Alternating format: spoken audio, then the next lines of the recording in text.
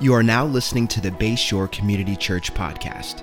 Our mission is to connect to God, connect to people, and to serve the community. Thank you for joining us today, and wherever you are listening, we hope that this message inspires you, encourages you, and transforms you.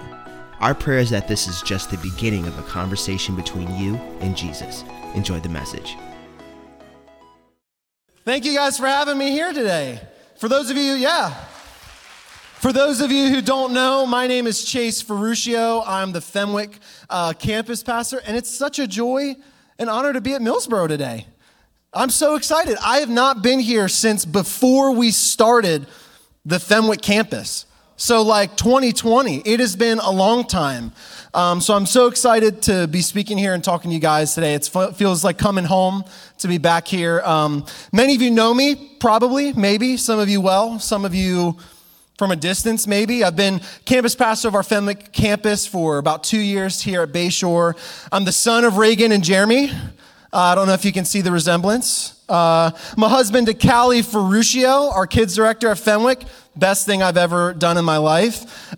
Very soon I'm finishing up my bachelor's degree at Regent. I'm getting a major in biblical studies and a minor in Christian ministry. You might know me a bit more if you've known me since 2020, before COVID. I was a part of the launch at the Fenwick campus, and before that, I left here after high school to go to Canada, of all places, to follow God. And we'll talk a little bit about that more. And even further before that, you might remember me as an impulsive, passionate, maybe a little obnoxious kid who played on the worship team and served in the booth. That's me a little bit. You might know those things about me, but there's much about my life that you do not know. Things that I'm both happy and proud to speak of, but as you also hear, things that I'm not. When Pastor Danny asked me and others to speak in this series, I was both extremely excited and existentially nervous to come up and share my story. The idea behind this series, which is a beautiful idea, is that God across all of history and in his church has been telling a story. The ultimate story, one of creation and fall, exile and restoration, salvation and resurrection. We're all players in God's great drama, people in whom he writes this ultimate story. And thus, Pastor Danny asked us to come up and share exactly that, how God's fingerprints are all over our stories. Not for the sake of showing you how great we are, but instead to show you yourselves how God might be working in your story. So I sat down with our executive team and warned them, and I'm going to warn you now, there is a bit of a content warning on this sermon. We're going to talk about some heavy stuff. So if you have children that you might not want to hear about some adult topics, I'm going to give you opportunity now. We have great kids environments over there led by Sam and Lucy, and they do such an amazing job. Your kid will be better off with them than with me. But I just wanted to give you guys that opportunity if you wanted to use some discretion. That being said, there are two characters in Scripture that I've always resonated with for many different reasons, and you might think me pretentious after I say this, but Abraham and David have always been these two heroes of the faith that I have always looked up to and resonated with. There's two people called and chosen to lead God's people, and I've always felt this calling to lead in ministry. They both relied heavily on God's faithfulness, and I have always wanted to be someone like them who relied on God's faithfulness in every season. I felt called to be a man like David after God's own heart as a child, and I went to Canada, and I felt this kinship with Abraham, called to go somewhere I know not where in faithfulness to God and trust in him fully. Yet my story is broken much like theirs as well. As I said, you may know me or have an idea of me and have, as a result, a certain opinion of me. I'm, after all, a very young pastor, the son of a long line of pastors on my mother and my father's side. You know that Pastor Reagan and Jeremy are my parents, as I said before. What you may not realize is I've been in ministry for about 23 years, which is all of my life. That's me. What happened to him? I was obsessed with the Bible and Jesus and the idea of following him and being in ministry to the point of I would write sermons at home and preach them to my family. I think we have, yep, there it is. Not proud of that one. Man. Yeah, most families were having game nights, watching movies, and I was giving altar calls at dinner and calling my siblings to repentance.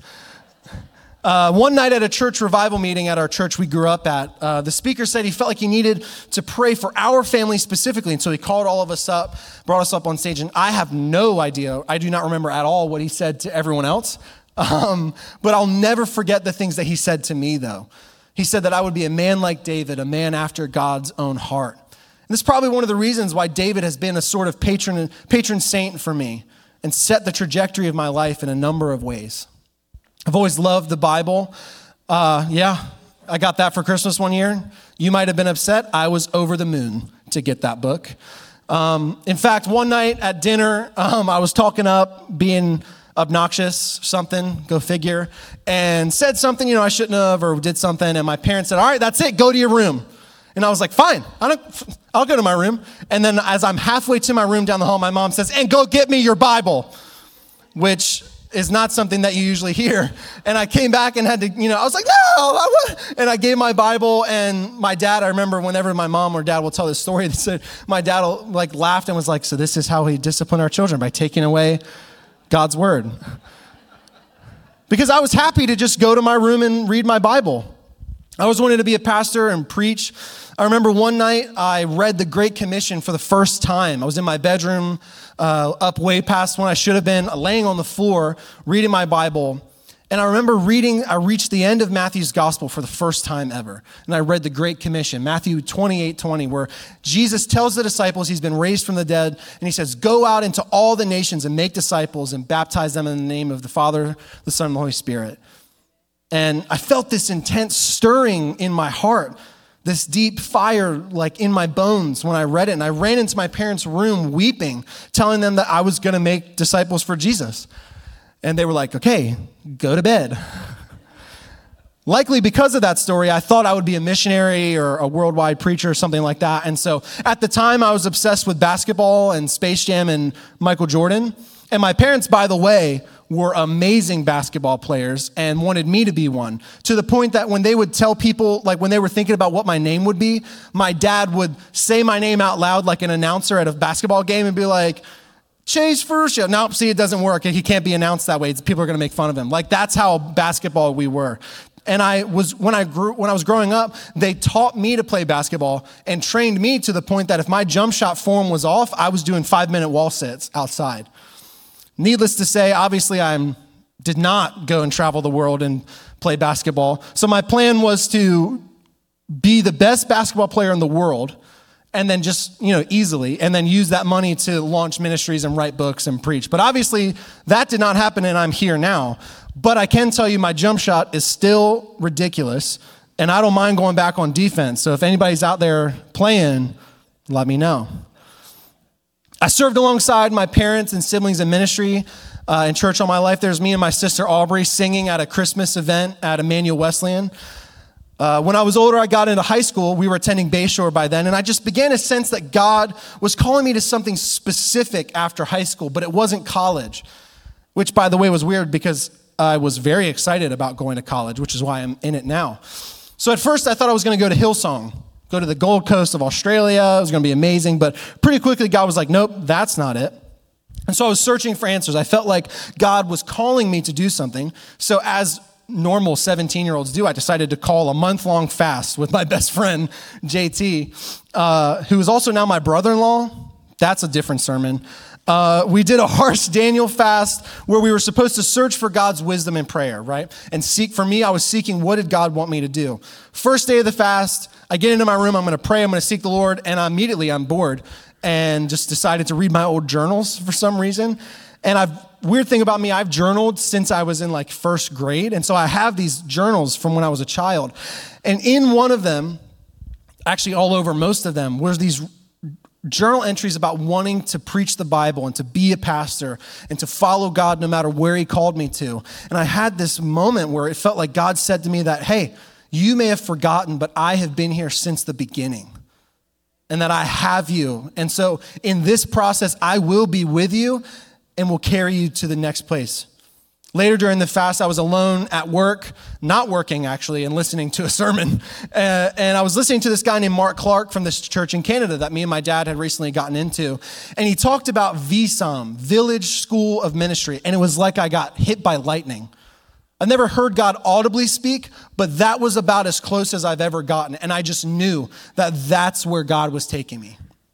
And so I started trying to figure it out.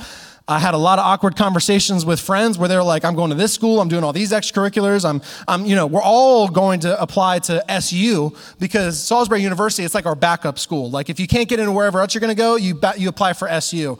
And they were like, Chase, today's the day, you applying for SU? And I was like, nope. They're like, why? I was like, well, because I feel like God told me to go to Canada, so I'm not going to do that. And my friends were like, all right. It didn't make any sense, especially if you didn't follow Jesus. And so I just kept having these experiences. But one time I was with a good friend of mine, Aaron Brumley, who was telling me about his life, and he said that my confidence is in his faithfulness. And this became the slogan of my life in that moment, that no matter what God was calling me to do, my confidence is not in my ability, but in his faithfulness. I felt like Abraham called to go to a different land that I knew not where and trust in God's faithfulness. There's a picture of both Aaron and JT. If we have it, there they are. Look at us, just little kids. So that actually, at that camp, we're at Rockbridge Young Life Camp. And that week was about 3 weeks before I was supposed to leave for Canada. And I still didn't have a place to live. And I remember not only my friends now, but my mom and dad, who had been very loving up to that point, were like, Chase, you can't go. You don't have anywhere to live when you get there. And I was like, I believe that God's called me to go, so I'm going to go. And so we get to camp, and I have to put my phone away for a week. And so I'm like, all right, God, I'm going to trust you. I'm going to trust that if this is what you've called me to do, that you're going to provide.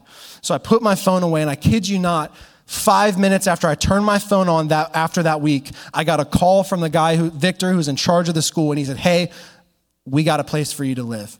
And not only that, but it's way cheaper than where you were going to be living. And so I went away to Canada. I did it, followed God out there, and here's some pictures. These are my best friends in the program. That's Tynan, Braden, Connor, and Mark. Those are my guys. I still love them and try to talk to them. And then there's another picture. This is my pastor, Chris, who prayed over me and was my kind of mentor while I was there. I learned so much. I truly believe that I went away a boy or a young adult and came back a man. There's something powerful about being disconnected and forced to trust in God and to rely on yourself and figure things out. After Canada, I came home to start getting my degree, which I'm about to finish up, and marry Callie. Yes.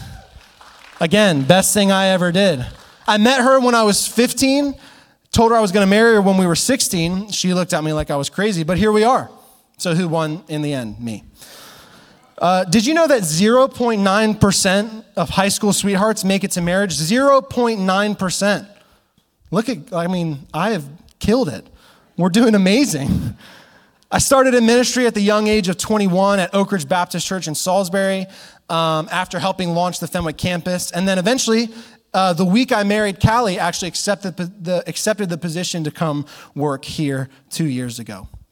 As I said, I've always felt this big calling, this deep sense of purpose and being chosen to follow God in a ministry. And here I am, 23, married, about to finish my degree and working here at this amazing church. God has been unbelievably good to me and in my life has been so, so faithful. Now, that paints a certain picture of me, right? One of this holy, young, passionate saint who followed God and was, living this perfect life. But before you exalt me, let me share with you my humanity. Here's what you might not know about me. I was sexually abused by a teenage girl at our church as a child around the age of 7-ish, and I'm not exactly sure when because I didn't remember it till I was 17 or 18.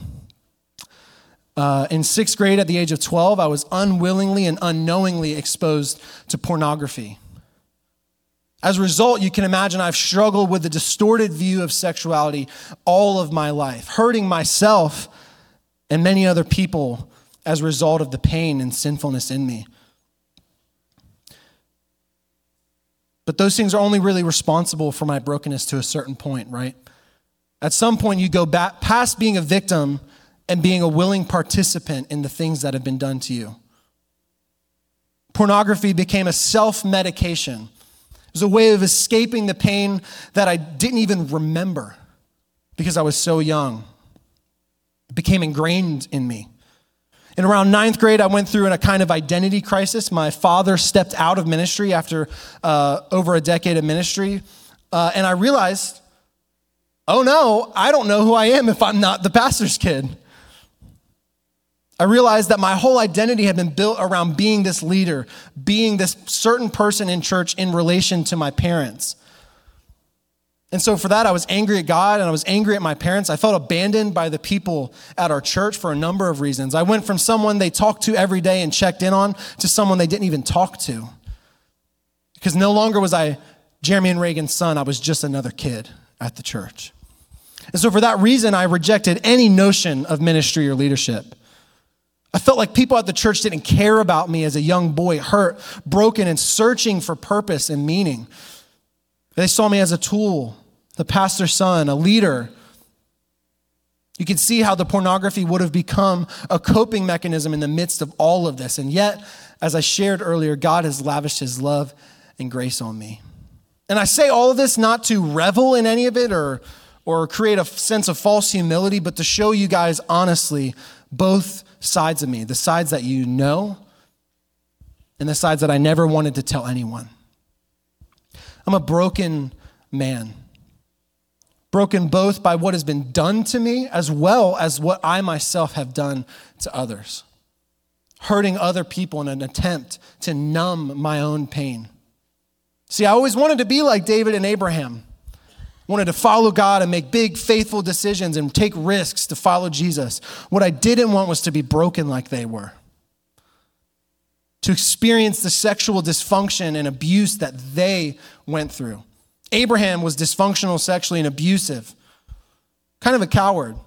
David took advantage of a woman and had her husband murdered to cover it up.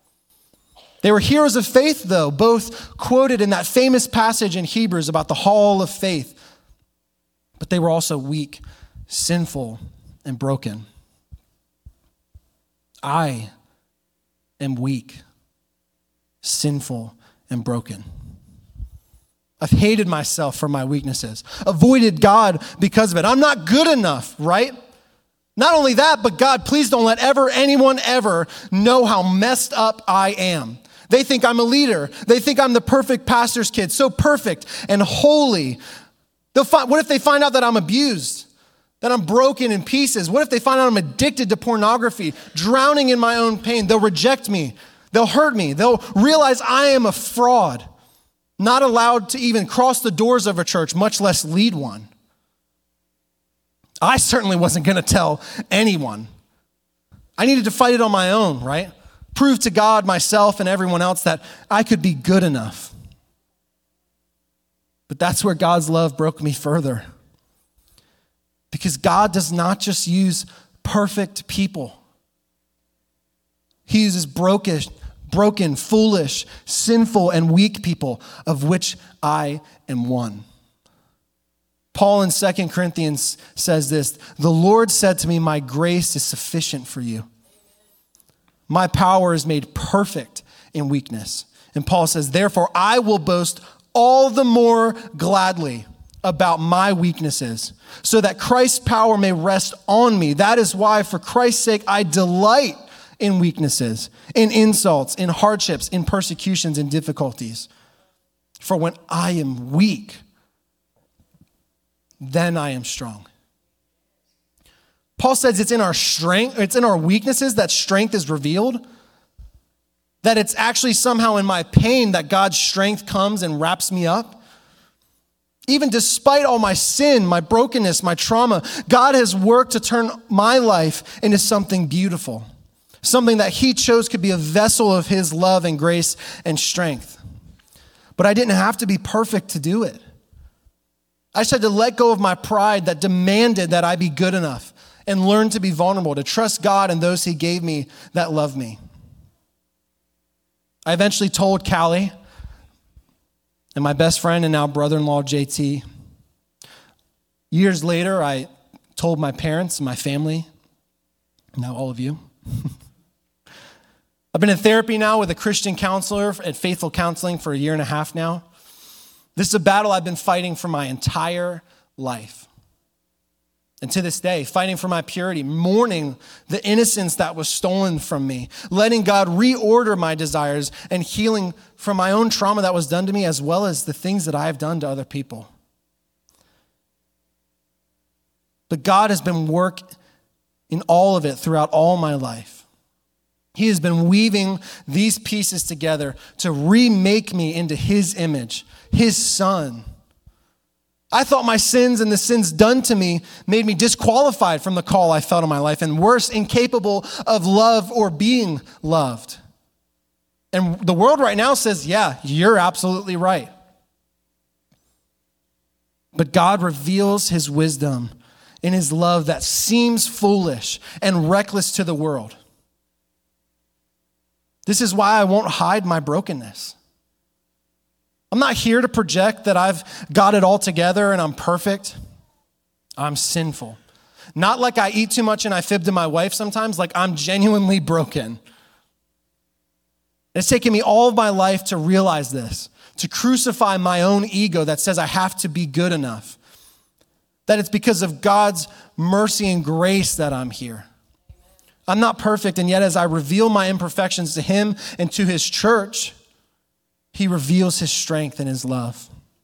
When you and I confess our sins, we seek forgiveness, his mercy and grace come to us and display his amazing, wondrous love. And as I am vulnerable and weak, then it is when his strength is revealed. It's only now that I'm able to stand like Joseph, who also was sexually abused, who was sold by his brothers into slavery. It's only now that I can say the words of Joseph, that what you meant for evil, God has turned around for good.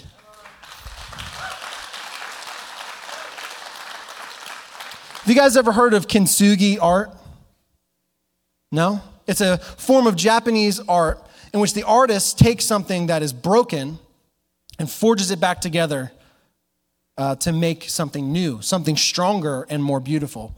Many Christian artists and pastors have already made this connection, so I'm sure you may have heard it before. But just like the kintsugi art takes what is broken and makes something not only stronger but more beautiful than the original, God comes and takes the broken pieces of your story and makes something stronger and more beautiful. My story is certainly unique in some ways. It's broken. The cracks look different. But I'm sure that all of you can relate that your story is not what you imagined it would be as a child, that you're broken in certain ways. I know that many of you have probably been where I have been and even experienced some of the things that I have talked about today: sexual abuse, pornography, identity crisis, thinking that there's no way God could use me, thinking that he could never even love me because of what I've done and what's been done to me.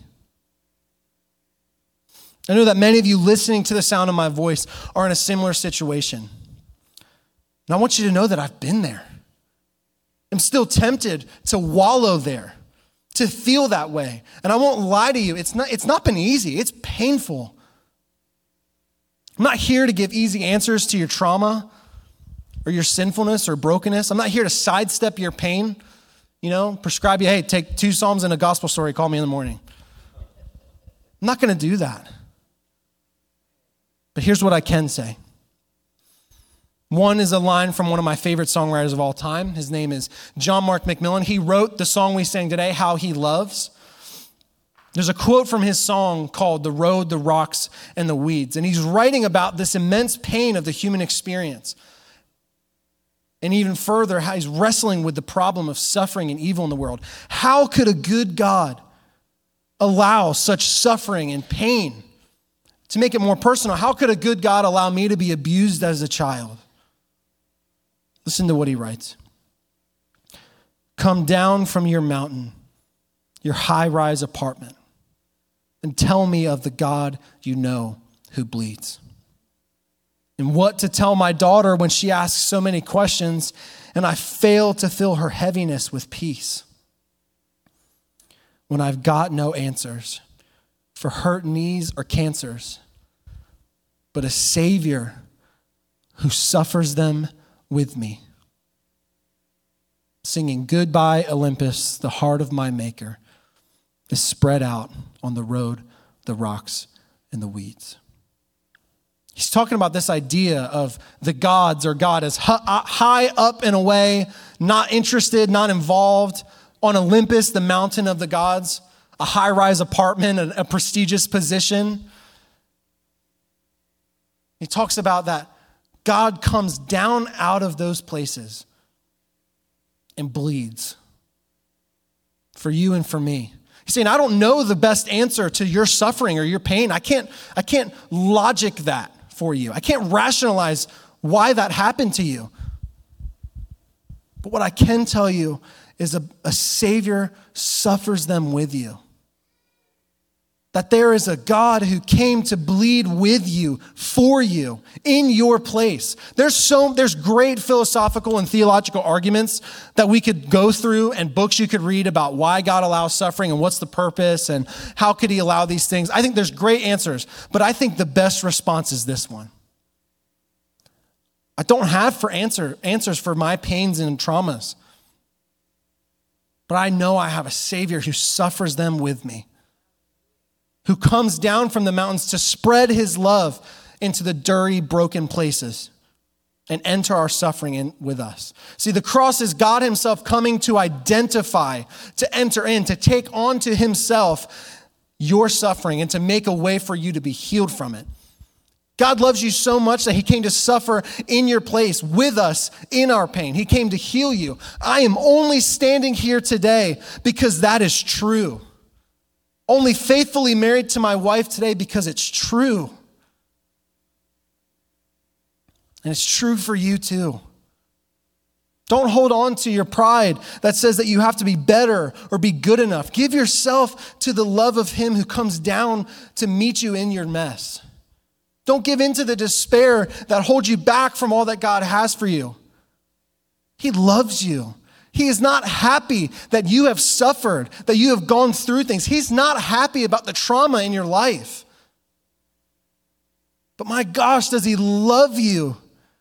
His heart is broken for you. His body broken for you. God was not satisfied to leave us in our mess, in our pain. He wants to heal and love us if we would just bring ourselves and our stories to him. He's not want to leave you there, but he wants to transform your story so that your broken pieces, the disintegrated, fractured parts of you can be stitched together back into an integrated whole where you can do what you were created to do, be what you were created to be, which is his son and daughter, loved and wrapped up in his arms. He wants to make kintsugi art with your story and interweave it into the great story of love, sacrifice, and redemption that he has been telling since the beginning. Second, what I'll say, in fact, what I cannot say, is that, I just did a lot of journaling and processing alone with God in nature and posted some pictures of me with my Bible and my coffee angled just right. And then I figured it out that way, that me and God, figured it out. Not true. Not possible, even. I didn't heal because I kept it to myself and God and I just healed it privately and no one had to know and it was fine. No, a prerequisite of the journey of healing is realizing that God could actually use you. Of realizing that is confessing and sharing that journey.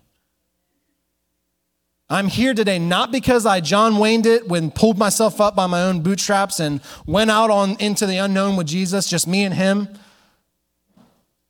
Every time in the New Testament that the Bible, almost every time that the New Testament says the word you in the Greek, it's not actually it shouldn't be translated just you singular. It's actually a better translation is y'all. You all. It's not a personal, private journey. Paul, Jesus, and Peter, all the writers of the New Testament are assuming that you are reading this Bible in community and that his commands and exhortations are to be taken in community together. I did not experience healing until I realized that I can't do it on my own and I have to confess and share to the people around me, which is the hardest thing I've ever done. In fact, I'm always more ashamed and down on myself when it's just me. When it's just me, the only thing that's there is my ego and my broken view of myself.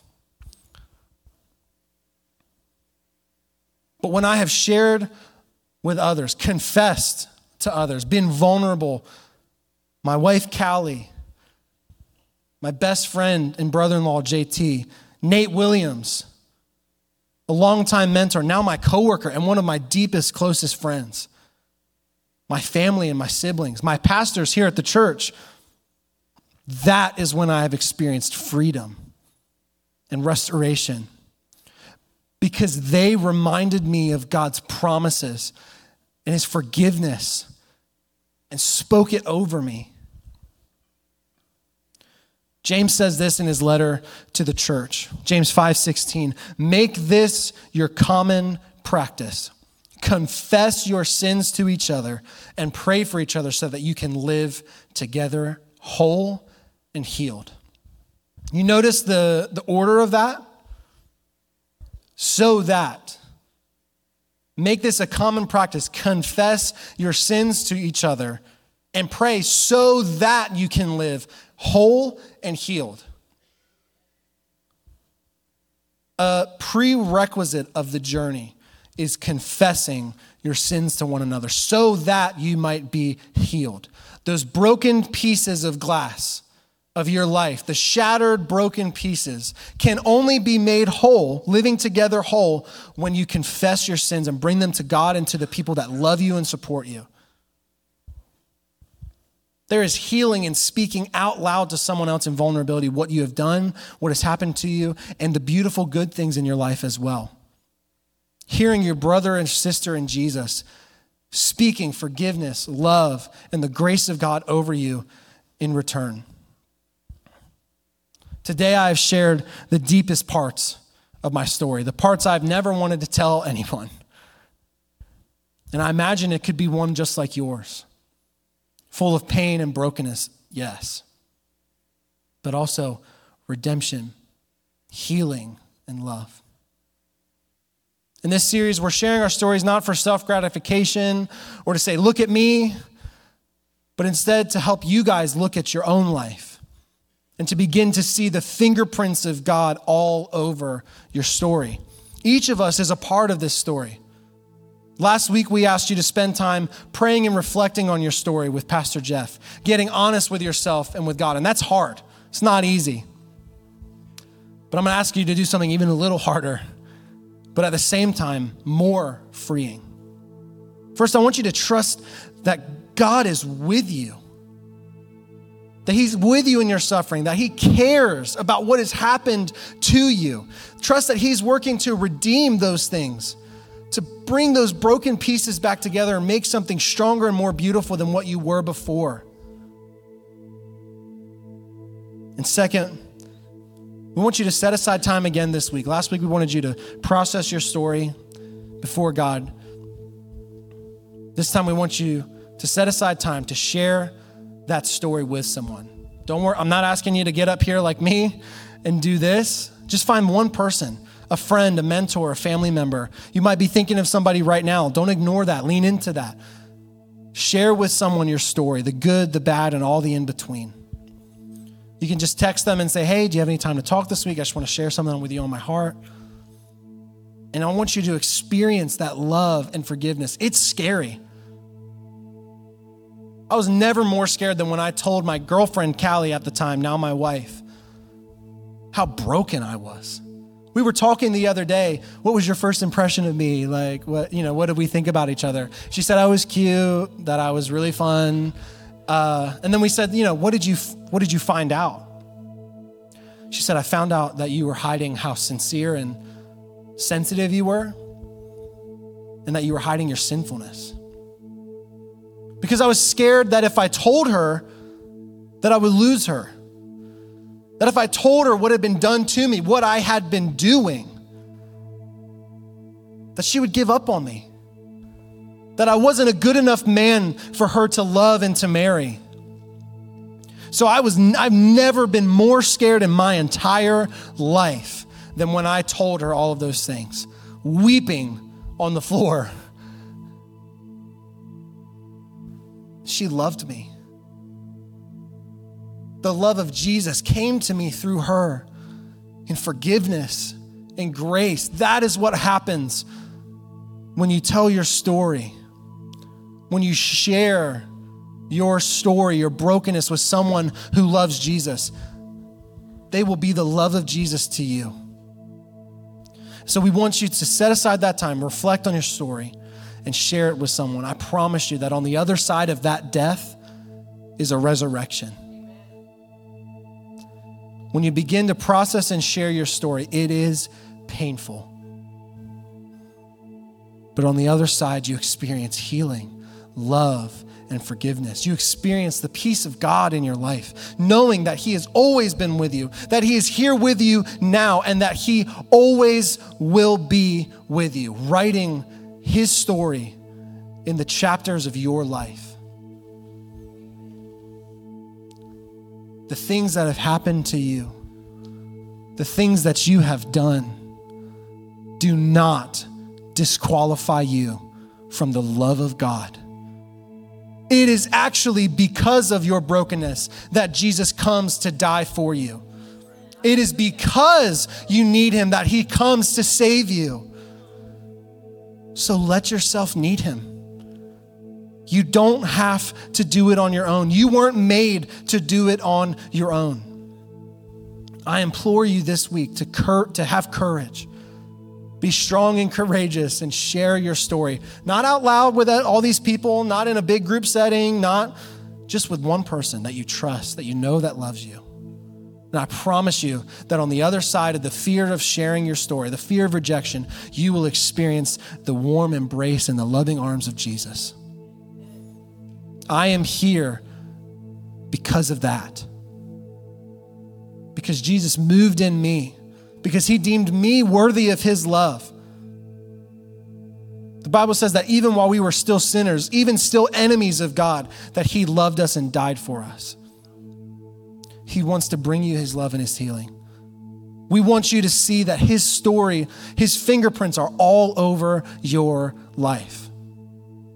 So take some time this week. Be bold and courageous. Reach out to that person and share the story of what God has been doing, of where you're broken, of where you're in need of love and forgiveness, and also the beautiful and good things that He's been doing all throughout it. You will begin to see how He has put you back together. Can we put up that picture of the kintsugi art one more time? Those very places where you are cracked and broken, shattered, will become the places of the greatest display of God's love in your life. We want to put our best foot forward. We want to come out and everybody love us and think well of us. The Bible says that it's those cracks right there, that those are the places where God's love and strength are on full display in your life. If you would only be courageous enough to share it, to experience God moving in and through your life. Let's pray. Dear Lord Jesus, we welcome you in this place. It is because of you that we are saved. It is because of you that we are healed. Not because we're perfect. Not because we did anything to deserve it, but because of the love in your heart for your children. Lord, open our eyes to see the ways in which you have been moving in our life this entire time. Let us see that you're not happy about our brokenness and our sin, but you're grieved over it. You want to come heal us and bring us through it. And Lord, give us the courage to share, to experience taking up our cross so that we might experience love and resurrection on the other side. It's in your name we pray. Amen. Thank you so much for joining us on the Bayshore podcast. I want to encourage you to take this message you just received and allow it to go deep into your soul and let Jesus do the deep work that only He can do. A special thanks to everyone that gives generously to Bayshore. It's because of you that this ministry is possible, creating life change all over the world. You can be a part of spreading the message around the world by going to bayshore.online and clicking give.